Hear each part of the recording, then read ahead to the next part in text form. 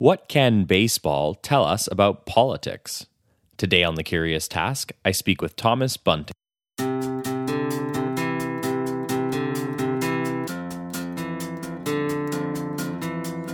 Welcome to The Curious Task from the Institute for Liberal Studies, where we explore economics, politics, philosophy, and other ideas from a classical liberal perspective. I'm Alex Aragona, your host, and today I'm speaking with Thomas Bunting. Thomas is an associate professor of political science in the social sciences department at Shawnee State University and the coordinator of the political science major.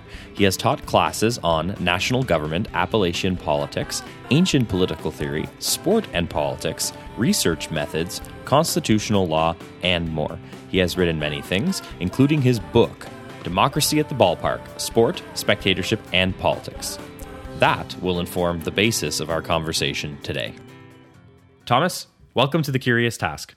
Hey, thanks so much for having me. I'm excited to have this conversation. And it's great to have you on. So our question today is, what can baseball tell us about politics? And to explore that, we're essentially going to tour through the broad strokes of your book. But first, I kind of wanted to start on a slightly personal note. I just was curious, what was the main inspiration for you to make the connection between baseball and politics? You know, in the intro of your book, you talk about the general thought process of what you think we can pull from this, but I'd like to know just a little bit more about, is this over time this thought developed? Or did you catch a baseball at a stadium and have a eureka? Like what really triggered this in your mind? Yeah, I mean, it's a great exercise in nominative determinism, right? With my name Bunting. So there's that. I think, you know, it's maybe a little bit more pointed in the book, but it's kind of an issue I had with democratic theory and these conversations that happen in democratic theory, and thinking like, could I explain this to my grandparents in a way that they would understand, right? Would this sound like politics to them? I didn't really come from an academic background. And so, you know, a lot of times when we study politics for years and years, we think that everyone else also cares a great deal about formal politics, when a lot of people don't, right? So a lot of people actually encounter politics more in their everyday lives through things like baseball and sport. So it was kind of, for me, a project that I thought people I grew up with would be able to understand. Great. And on that exact note, I want to jump from there into a quote from the intro of your book, which is, you say that the main argument that you advance in the book is that our politics and our everyday pastimes are not separate. So right from there, can you just explain what that is and how that sort of, in your mind, translated to really the plan of the book and how you structured your thought process?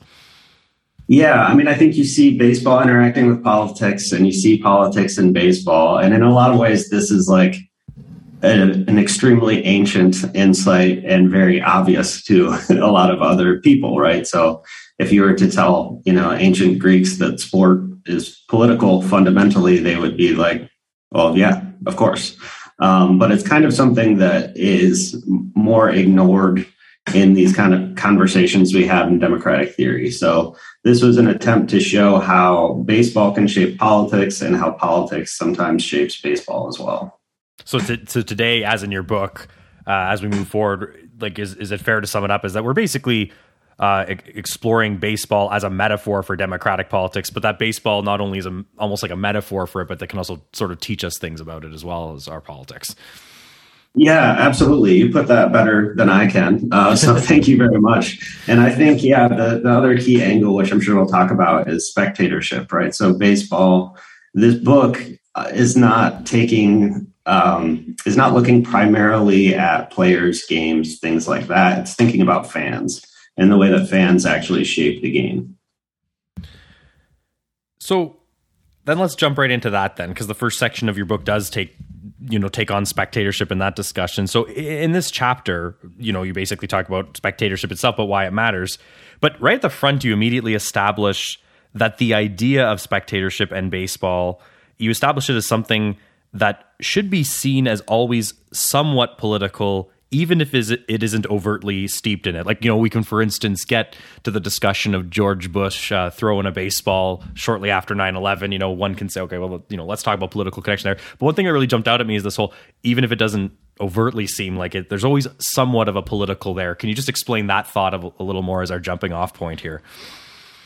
Yeah, so I think the best way to explain that is to use the example of integration, right? So before Jackie Robinson, probably most fans would not necessarily think that they were watching something political when they watched, 18 white men playing baseball. But my argument is basically that is political as well, right? It's not just that Jackie Robinson breaking the color line is a moment of politics. It's that those politics were always latent. So that's kind of how I think about that.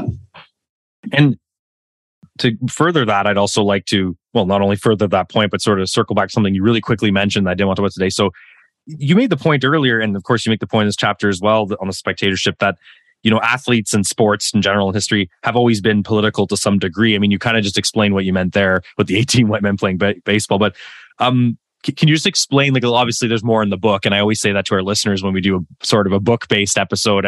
Encourage everyone to check it out and read the details there, because we can't have poor Thomas basically read everything word for word back to us on a podcast. But just generally speaking, especially for those unfamiliar with that sort of historical angle too, because most people do think back to sports in the 1900s really here. But even further back, can you talk a bit about historically what you mean that athletics and sports are political?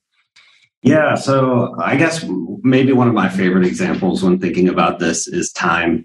So, it's the year 2022, which is in reference to, Christ. And in the ancient world, clearly they kept time differently, right? Well, how did they keep time? Their calendars were slightly unbalanced. So every 4 years, they would hold the Olympics, which would occur in kind of a space out of time, right? Days that were just meant to even out the calendar. And if someone was to say, a marker of something that happened, they would say, oh, this was 5 years after so-and-so won the Pancration, right? So right. Like they're literally marking time based on these athletic events. Like they are a huge cultural, political phenomena, right? They sometimes have stories about, ceasefires and wars so that the games can unfold. There's an incredibly religious character to these games as well. So when you think about the funeral games in Homer's Iliad, it's a way of commemorating people. And a lot of these ancient practices still perdure and exist today. So they would give cups to winners of athletic events in the ancient world. This kind of symbolizes life coming from death, right? You kill an animal, cook it, eat it. And today, if you win the Stanley Cup, you get the same thing, right? If you win a tennis tournament, you get a plate. Like we are quite literally doing the same rituals, even if, they're not necessarily as connected to the things they originally were. So I think for them, it's the center of the ancient world. I've taught on a study abroad in Greece, and I taught a sports and politics class. And, every museum you go to, it's like, what can you see that relates to sports? And there's something in every room. It is really kind of omnipresent. Mm-hmm. And I suppose that would relate not only to the sport itself, or let's say the larger cultural aspect of it, but also today, we can think of examples in the last 5 years where a certain athlete or a certain sport in and of itself or whatever else, even getting very specific, is either looked at as like sort of a almost like a sort of, how do I word this? Like a stand-in, or an athlete might be a stand-in or representative for a political issue, whether that's raised by the mainstream as, oh, that's a positive thing, or it's raised by the mainstream and discussed as a controversial thing, or perhaps even a negative thing. I'm sure you found that this sort of stuff traces back into history as well. That's not just a modern phenomenon where one athlete in and of themselves might be looked at as a symbol of things. Yeah, definitely. And, it can also be used as a kind of rhetorics for political power. So Alcibiades, for example, is like, I obviously deserve political power because I won the horse race. Right. Right. It's like, well, obviously there. yeah, exactly. And so, I do think that athletes by their nature are very prominent people. And as such, there's various, meanings, political associations that tend to be tied up with them. Mm. So on that note, with all that context, getting to the heart of that sort of first point in the book and that first chapter, walk us through why spectatorship is important. And in both baseball and politics, of course, we'll have this tethering going on the whole time through, but why is spectatorship important? Yeah, so this is part of the book that might be a little controversial or people would disagree with. There's real big debates about spectatorship, whether it's a good or bad thing in the democratic world. So a lot of people think, spectatorship is connected to a kind of totalitarian politics. I take this back to Plato as well, right? The allegory of the cave can be read as kind of an allegory against spectatorship. We see a lot of events today in sports washing. The Nazi Olympics, right, is an example of spectatorship being used for totalitarian ends. And there's generally just fears of how people act and behave in a crowd. And I definitely understand why people would view it that way. But I think it misunderstands what people are like in a crowd. So Rancière instead uses the example of a student. And I think this is a really good example as someone who is a teacher, right? When I teach to students, it pains me to say, they are not enthralled with everything that I say and absorb it all whole cloth, right? Right. There is very little that I can do to change how people see or think about anything, right? Sometimes I can't even get them to do the reading. It depends. What actually happens in a good classroom environment, if we take it to be a lecture, is the students are listening, they're thinking, they're disagreeing, they're actively participating in it, right? So the key point is when we're spectators, it is not a passive mode of being. It is an active mode of being. And we're often spectators more than we're not. So this is just a part of our everyday life, and it is a part in which we still maintain autonomy and power. So that's true when we're watching politics for someone like Jeffrey Green, who has a great book. I think it's called The Eyes of the People. And it's true when we're at the baseball stadium as well, right? And we're not just lost in a crowd of other people. The audience, the spectators, they do maintain power and agency. Would it be fair to say, in not so many words, that you think that the people who are either flippant and harsh on spectator sports, or for example in politics, those who are more hands off, watching from the sidelines, etc., is it sort of the fear that that's sort of effectively synonymous with passivity, in the sense of whatever happens they're happy with, they spectate, they're off to the side, the idea that they're going to be permanently removed from any action or care? Is that sort of another way to sort of say why people are sometimes harsh and flippant about spectatorship? Because as you say, it is obvious when we watch sports that there are all kinds of spectators. Some are a little more passive, some are extremely active. But would you say it's fair to say that some people are harsh on spectatorship because they sort of cast that blanket and basically say this is sort of a formula for permanent removal from the system, really? Yeah, I think that's true. And I do think that is something that we actually have real data on. So Alan Gutman has done work on this, for example, where he shows that if you watch sports, you're more likely to be involved in other parts of what people would recognize as meaningful civic democratic life, right? You're probably more likely to vote, more likely to be part of associations. And that's kind of a point Rousseau makes as well. There is something good about being outside together in a community, watching a thing that everyone cares about, that is also fun, right? It teaches you a mode of being with others, with your fellow citizens, that I think is positive. Mm-hmm. And I think that's actually a great way to bridge to the next section of your kind of pillar, which is the discussion of community. And again, I'll say this more than once in this episode, folks. There's a lot I want to get in here with Thomas while we have us with him. I'm sort of speeding past a lot of great stuff as we go along, but trying to hit the highlights. So he's got a lot more on spectatorship in the book. We definitely recommend you check it out. But I'm going to move us along to sort of that community discussion. So bridging from spectatorship into this community situation, when we say baseball creates community or communities, what do you mean by that? First, specifically with baseball, and then how do we connect that metaphorically over to politics and what you mean by that? Yeah, so sport, I think, is a pillar of a lot of different communities. I mean, you have the Friday Night Lights phenomenon. If you're in West Texas, I'm sure that football is king, high school football especially. And the same thing happens with baseball. We, as fans, if you're a baseball fan, you become part of a broader baseball community as well as the kind of smaller community of the team that you root for. Often when people talk about their teams, they use language like, we lost last night, or we played defense terribly, right? So it really is a kind of a core part of one's identity for people who care a lot about sports, right? People get tattoos. It takes a lot of one's time and, emotional energy. So I think it builds community by getting people to actively identify and engage with this area of interest. So, how those communities then relate to politics, I think, varies according to each different community. So there are, fan bases that have notorious traits. There are some fan bases that are notoriously good, pleasant places to be. So it really just depends. Like, I remember going to a Phillies game, and they design it so that the opposing bullpen is fans can be directly on top of it and maximally obnoxious.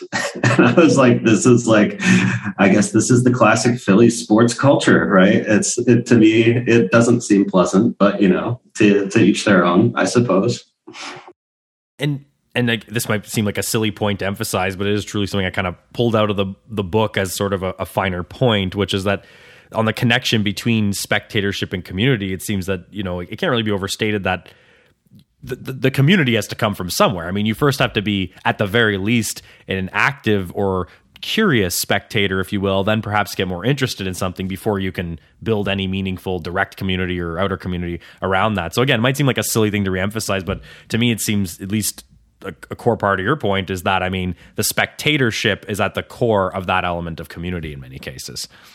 Yeah. And it's, it can be a meaningful place for communities to be seen as well, like sub-communities by a broader community. So, they hold, Star Wars night or whatever, pups at the park. Those are kind of fun, silly events, but, they have LGBTQ night at ballparks and really important places for different places of the community, different parts of the community to be represented.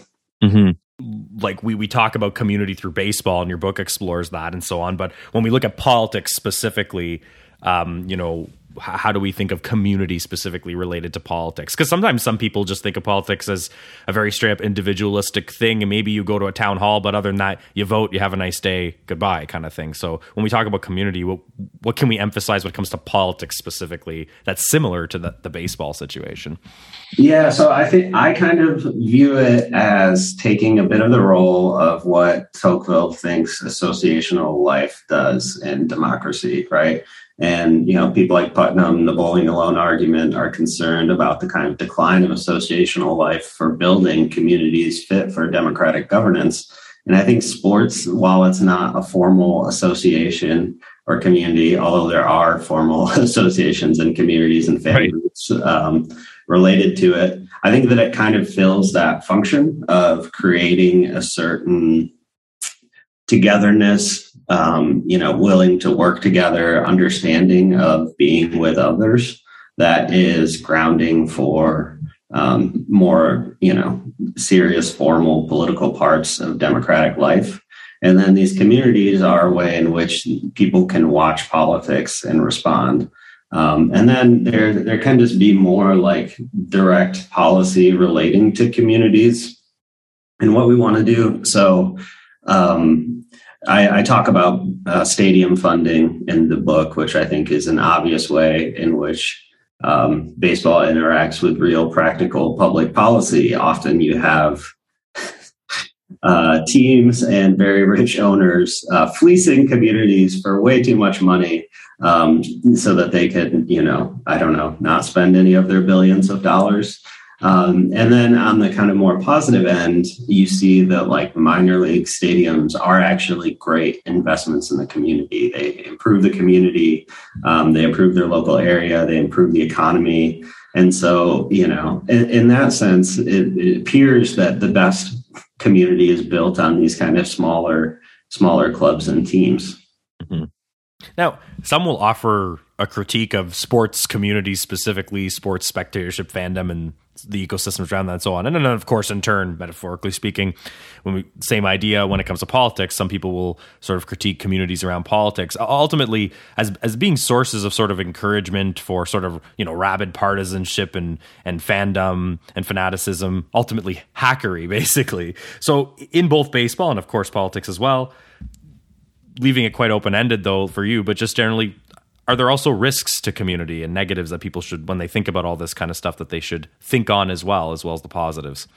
Yeah, definitely. I mean, I'm not necessarily trying to have a stance that baseball is always good. Like, I think it's often not, right? It's more that it is fundamentally political. So there can be, instances of community being dangerous.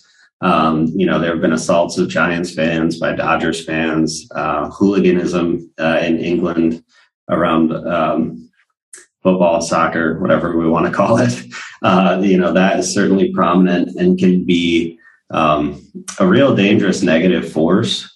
I would say, I think practically, and especially around baseball, that's often just not how it is. Like, you play 162 games, so nothing is that high stakes, right? It's nothing like an NFL game or anything like that. And usually, and this is just anecdotal, so I'm not making this claim, incredibly firmly. But when I meet fans of other teams, I think I mentioned meeting a Red Sox fan in Canada one time in Victoria, which I did, and we were, hiking and ended up talking for 2 hours about baseball, right? So I do not like the Red Sox at all. Probably my least favorite team. And so he's this Red Sox fan. I'm a Tigers fan. And yet we have something to talk about, right? Because of the sport. So I think that it tends to unite more than it tends to divide, but there certainly are, less savory aspects of fan culture indeed. Right.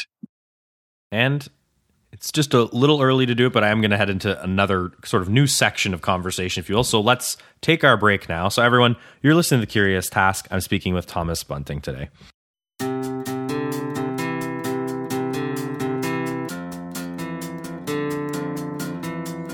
The Curious Task is a podcast from the Institute for Liberal Studies. Feel free to send questions, feedback, guest recommendations, or anything else that's on your mind to curioustask@liberalstudies.ca. As always, a huge thanks to our supporters on Patreon, including Randy T. Simmons, Travis Smith, and John Robson. Remember to like us on Facebook, follow us on Twitter @TheCuriousTask, and rate us on Apple Podcasts or wherever else you're listening to The Curious Task.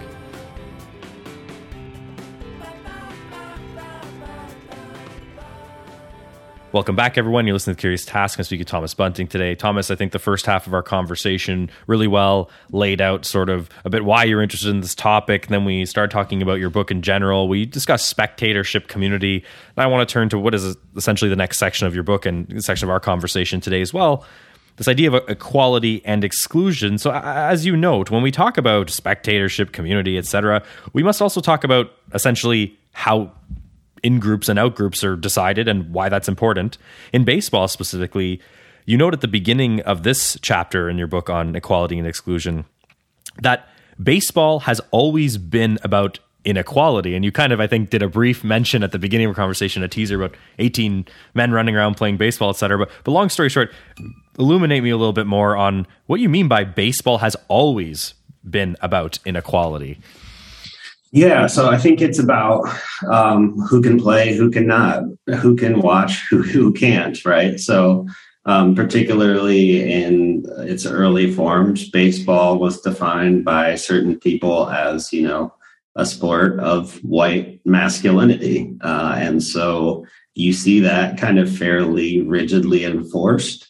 There's always exceptions to that, right? And when you're talking about a concept like race, things can sometimes be fluid. But baseball maintained a very rigid black-white color line. And so that, right, is reflecting of the society in which it operates. And baseball then, with integration, becomes somewhat of a leader on that before, many other parts of American society and certainly American politics are able to integrate. And do you think that sort of specific aspect of baseball, whether it's racial issues, maybe perhaps now and into the future, we're going to be talking about gender issues as well. And generally speaking, social issues and so on. Do you think that what ultimately happens is that baseball sort of reflects what's sort of happening in broader sort of, let's call it, reflects the broader sort of social tensions, if you will, that might be happening in culture? Yeah, I definitely think that's the biggest thing. It reflects these things that exist elsewhere. But I do think it also gives people a chance to engage with these topics. Like, people are not always comfortable talking about or thinking about race politics, right? I don't think that is a controversial thing to say. And yet baseball often provides people a way to do so. So I mentioned there was an instance when a player was racially abused by Boston Red Sox fans. And the next day, once it was out in the news that this had happened, the other Red Sox fans gave this player a standing ovation, right? So that is a way of fans exerting real power to say, right, that's not something that we support. So I think that it can provide a platform for people to interact with something like race politics or inequality. But yeah, it probably mostly just reflects the state of, society and politics on those issues. As far as making people that are spectating these sports or in the communities around sort of, for instance, baseball as well, you mentioned it gives them an opportunity to sort of, whether they even know it or not, actually engage in sort of debates and sort of broader issues that are happening outside of baseball, but sort of in like this microcosmic way. I suppose not only are they engaging, but they're also, I don't want to stretch the point too far, but it seems like there's also opportunities there if one just thinks about it, that if one engages with the issue and works through it and comes out with a changed mind or something that, you and I might consider a more favorable outlook on something like race or gender, or anything else like that, perhaps we can even say that baseball in that way, or a sport, has an opportunity for people to engage, deliberate on the issue, but also maybe even, again, change their views in a broader sense as well, not just on baseball. One can imagine that, just for an example, if someone sort of came out of watching Jackie Robinson with sort of that classic 20th century semi-non-racist opinion that's like, look, I don't care what color the guy is, like, he can hit a ball kind of thing. And then who knows how that kind of thought process might connect to other parts of, I don't want to stretch the point too much, but sort of that idea of changing minds and engaging with issues beyond baseball, but first being presented with them in there, seems to me a very powerful notion. Yeah, and there are definitely testimonials from players and fans, right, who mentioned having their views of race specifically changed by playing with Black players, rooting for Black players. So if this is a thing that's a core part of your identity, which we were talking about, identifying as a baseball fan, I think it's important to be able to root for other folks, right? People of different races and groups and ethnicities. And once you do that, I think it has the potential to change people's horizons and, what they think of as who is a part of our community. Mm-hmm. And your next section of the book talks about virtue, specifically generally public virtue, but just starting with the virtue part itself first. So baseball and virtues, and specifically, how do you think we connect? How do we connect baseball, I should say, and sports more generally, even to first virtue in and of itself? But then we can connect it to like broader public virtue. Because first, like, starting small and working out big, to say like baseball has a lot to do with virtue. What do you mean by that? Yeah, so this section's a little different because I actually do talk about the playing of the game. So one of the ways that baseball is connected to virtue is, little league virtues, lessons that you learn in sport, right? There's a reason we have gym class.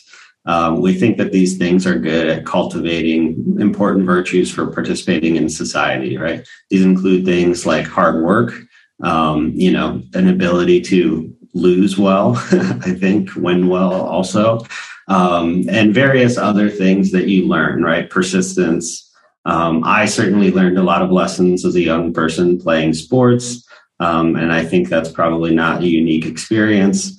This is, again, a kind of a callback to the ancient world. So arete is the Greek word we translate to virtue. It means kind of excellence. And, sport and war were the chief places of cultivating virtues, particularly for them, something like courage. Baseball, I would say, also cultivates courage. If you've ever stood in a box while someone throws a 90-mile-an-hour ball at you, it's fairly frightening. So you learn to be brave. So I think that is one of the first ways that we start connecting sport to virtue, is that it happens when we're very young, and it's something that we almost take for granted. In terms of later on, I think you can see through the spectatorship of baseball an enforcement of standards of virtue. So one such example of this would be like the steroid era, right? We have all of these people who are, by any measure, the best players ever, who simply cannot participate in the Baseball Hall of Fame because we've deemed they did this the wrong way, right? And I think that shows, right, that they, in a sense, have violated some of these core virtues that we hold, right? They didn't play the game fairly. Fairness, I think, in the democratic world especially, is often thought of as a virtue. For Rawls, right, fairness and justice are quite closely linked. And so I think you see there an enforcement of community standards of virtue through spectatorship of baseball. And actually, I just want to drill into that a little further, because I'm glad you brought that up, because that is one thing I want to talk about, essentially the opposite of virtue, vice, things like scandals and how people react to that. It seems like, we were talking about equality and exclusion before in that section, how people have an opportunity to sort of engage with these types of issues. More often than not, if a sort of scandal of unfairness or injustice sort of comes up in any sport, and specifically baseball, people seem to have an opportunity to engage with that discussion. And obviously nothing's 100% ever, but most people seem to sort of come down on the side of condemnation of what is generally thought to be perceived as either some sort of either literally playing the game unfairly, or if they find out there's some sort of kickback for a stadium to be built or something, and there's a political scandal. You might have that one person that says, I don't care. I mean, they screwed up the whole system and they were all politically corrupt, but we got our stadium. Like, that's typically not the majority opinion. So it's interesting that it gives people an opportunity to engage with sort of vices and condemnation as much as it is for cheering things on and recognizing virtue, it seems to me, at least. Yeah, that's definitely true. I am living in Cincinnati Reds territory now, so there are pro Pete Rose people in the world. I've shockingly met them, but yeah, and that was certainly a big thing in the kind of early era of baseball, which culminated in the Black Sox scandal.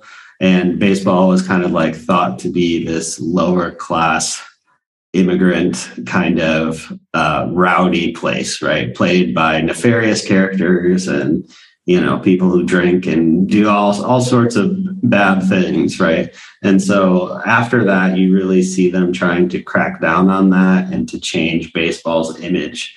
And I think Babe Ruth is an intriguing character in that whole narrative. And so for a long time, yes, the cardinal virtue or the cardinal sin, the worst thing you can do in baseball is to participate in cheating scandals of some kind, particularly around betting, right? Gambling. Right. Because the people who are cheating in those are not cheating to win, right? They're cheating, they're trying to lose. And so one thing that's really interesting to think about in terms of virtue in the sport, and this is not something I have thought about a ton, so I don't have, formed opinions on it, but baseball as a league, as an organization, Major League Baseball, has gone very quickly from the worst thing you can do is participate in gambling to undermine the kind of authenticity, the reality of the sport that we're playing, to really kind of wholeheartedly embracing DraftKings, online gambling, and gambling in and around the sport. To me, it's surprising, right? It's certainly at odds with the sports stance on these things before, and it's kind of an intriguing question. Why now is this something baseball is willing to embrace? Maybe perhaps, and just thinking out loud here, that it's less about the act of betting on something itself and more on who is doing it and how and for what reason. Maybe it's like sort of multi-layered virtue discussion, as long as somebody's playing by the rules somewhere and it's not affecting the actual outcome of the game, for example. Yeah. I think it can just be dangerous. It's like I'm not a fan of slippery slope arguments, but I do worry that the slope might be a little slippery. Fair enough. Yeah. And on to the next section here, we got to talk about technology, and your book does a good job of that as well. So, I actually, historically speaking, I want to just kind of pick your brain a little bit on, the idea of ever improving technology and its impact on baseball first, and where we're at, and then we can turn to some other things. So, but long story short, why is this section important? I mean, people that might not be very, knowledgeable about baseball and so on and so forth, and how their, tech is involved, and might just think, what's changed? People chuck a ball, other people hit it with a giant stick. But in reality, there's a lot to be said, not only specifically about the game itself, but more broadly speaking, the kind of tech around it. So for those actually not familiar with that aspect, could you give a couple of examples of what we mean by technology in baseball, and why this is even important to consider, and what it can teach us? Yeah, so we kind of have this technological, utilitarian way of thinking about baseball that has entered into fans as well, right? So fans now think about the game in this kind of technological manner, seeking to maximize all of these outcomes. So to me, one of the most disturbing ones is, wins above replacement, even though it's a stat that I do enjoy, right? You're comparing players to, some made up replacement level and evaluating them that way, right? It's like something like human resources, right? I don't know that it's great to talk about humans that way. And I think when we think about sport purely in this kind of analytic way, we overlook the fundamental things about it that people love, right? We overlook the kind of emotion of the game, the beauty of the game, the aesthetics of the game, and we instead understand it simply as about winning and losing. If baseball or sport was simply about winning or losing, there would be no Detroit Lions fans, and yet you're speaking with one right now, right? There's there's no rational reason to be a Detroit Lions fan if sports is about winning, right? But it is about something different. And one really intriguing thing that's been coming up in a lot of different sports, it's fun to watch this over different areas, is I'm especially thinking about soccer or football in the UK. There are kind of Moneyball ways of playing soccer that are just ugly and not fun, right? And people watch it and it can work, but it's not good, right? And the same thing has happened with baseball. You have this kind of emphasis on home runs, so people strike out a lot. They don't put the ball in play. They either walk, hit a home run, or strike out. And that is not that exciting, right? And so the funny thing that you see from people like the commissioner and people trying to change rules of the game is they want the game to look a different way. And they basically want the old analog version of the game. They want to play like dead ball era baseball, where we hit things in play. And people get to actually participate more with the game. Whereas now it's kind of just, pitchers striking people out and people occasionally hitting home runs. Right. And it's sort of interesting that you mentioned just a couple thoughts earlier as well about the idea of,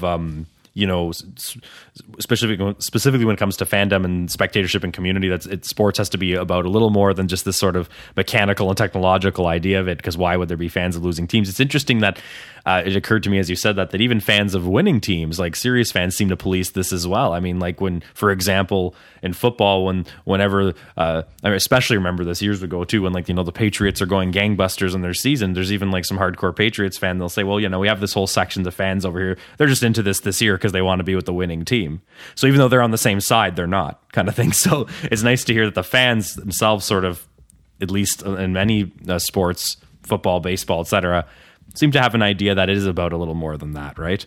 Yeah, I mean, fans, love when their team wins, but really fans love having been fans when their team loses, right? Yeah. I watched the Tigers lose 119 games. And so now if they ever win the World Series, I get to own that in a more authentic, real way. Yeah, exactly. Right. So to wrap things up here, as we come to the final swing of our conversation, the conclusion in your book talks about baseball having these elements of storytelling. And what do you mean by that thought? I'd like you to elaborate on that a little further. And then how does that tell us anything about politics as well? When we kind of put all these thoughts together, this element of storytelling is interesting to me. Yeah, I kind of think that it is about, so I think I talk about it in terms of meaning making and narrative, right? So a lot of meaningful memories, events in my life, you may not be surprised to learn, are tied to baseball, right? dedicate the book to my grandfather because we used to always play catch. And, I just have so many memories of connecting through him through the sport of baseball. And I think that we often I think areas of life that we invest with meaning are inherently important and political. And I think you can see that in the kind of narrative structure of baseball. People like to tell baseball stories because they're invested with meaning, right? No one would read a meaningless story. We like stories that are filled with something important. And I think sport really lends itself to people kind of writing those narratives, creating those stories, and investing them with meaningful things from their lives. Mm-hmm. And that's a really interesting connection to a last point here that I want to bring up about, as you said, who's creating these memories and who's really involved. And when we think of baseball, for example, do we really just mean owners and teams and so on, or do we mean the broader sense of what it means, for the sport and the fandom? I want to kind of end our main part of our conversation here with, well, actually apart from your intro, which I thought was a nice almost concluding point when I went back and read it again. You say, quote, democracy is not confined to halls basically filled with elites and unseen by the masses. And then you move on to another thought. Instead, looking at baseball reveals how narrative and meaning emerge in everyday spaces. So I thought that was a nice sort of democracy and politics, thought on the one hand, and then the baseball thought on the other, that you're basically saying in that sense, it's one and the same. Like, it's important to realize that on both ends, we truly have narratives and meaning emerging in everyday spaces. It's not for intellectual political elites to just discuss like intellectual political elite politics, and same thing with the owners and the quote elite in baseball. It seems to be your thought. Yeah. So like the one thing that unites all of my work, which is kind of all over the place, is this real concern and belief in support for everyday politics and, regular people. So I quote the Ernie Harwell thing, in baseball, democracy shines its clearest. And that's because baseball is a thing that regular people create, right? Fans create the sport. It's created by the people who attach meaning to it. It wouldn't exist. If all of the baseball players playing today were half as good as they are, people would still be fans, right? That's not what it's about. It is about fans. It's about spectators. It's about regular people living meaningful lives, right? It's kind of a project about small things that matter for me. And I think baseball can be counted as one among many other such small things. And with that, I would like to move us to sort of our formal wrap up of the conversation. Our conversation is winding down here. So I'd like to bring us to sort of put a finer point on everything and bring everything for a full circle. In each episode, I want to make sure that the guest ultimately has the last word. So let me ask you sort of the official last question, the wrap up question. What do you ultimately hope are the main takeaways for someone listening to us chat here about what baseball can tell us about politics or the political? In other words, if you wanted someone to remember one, two, or just a few things, if anything, from this conversation and how everything we talked about connects to broader political thinking, if you will, what would that be? What would you like to leave people with? Yeah, so I guess I would say democratic politics is about more than just formal institutions. Democratic politics unfolds in the everyday areas of our life as well. And I guess on the baseball side, I think baseball is one of those places and potentially a productive and sometimes good place for people to interact with and engage with politics. Great. I think that's a great place to leave it. So, Thomas Bunting, thank you very much for joining me on The Curious Task today. Yeah, thanks so much. I really enjoyed that.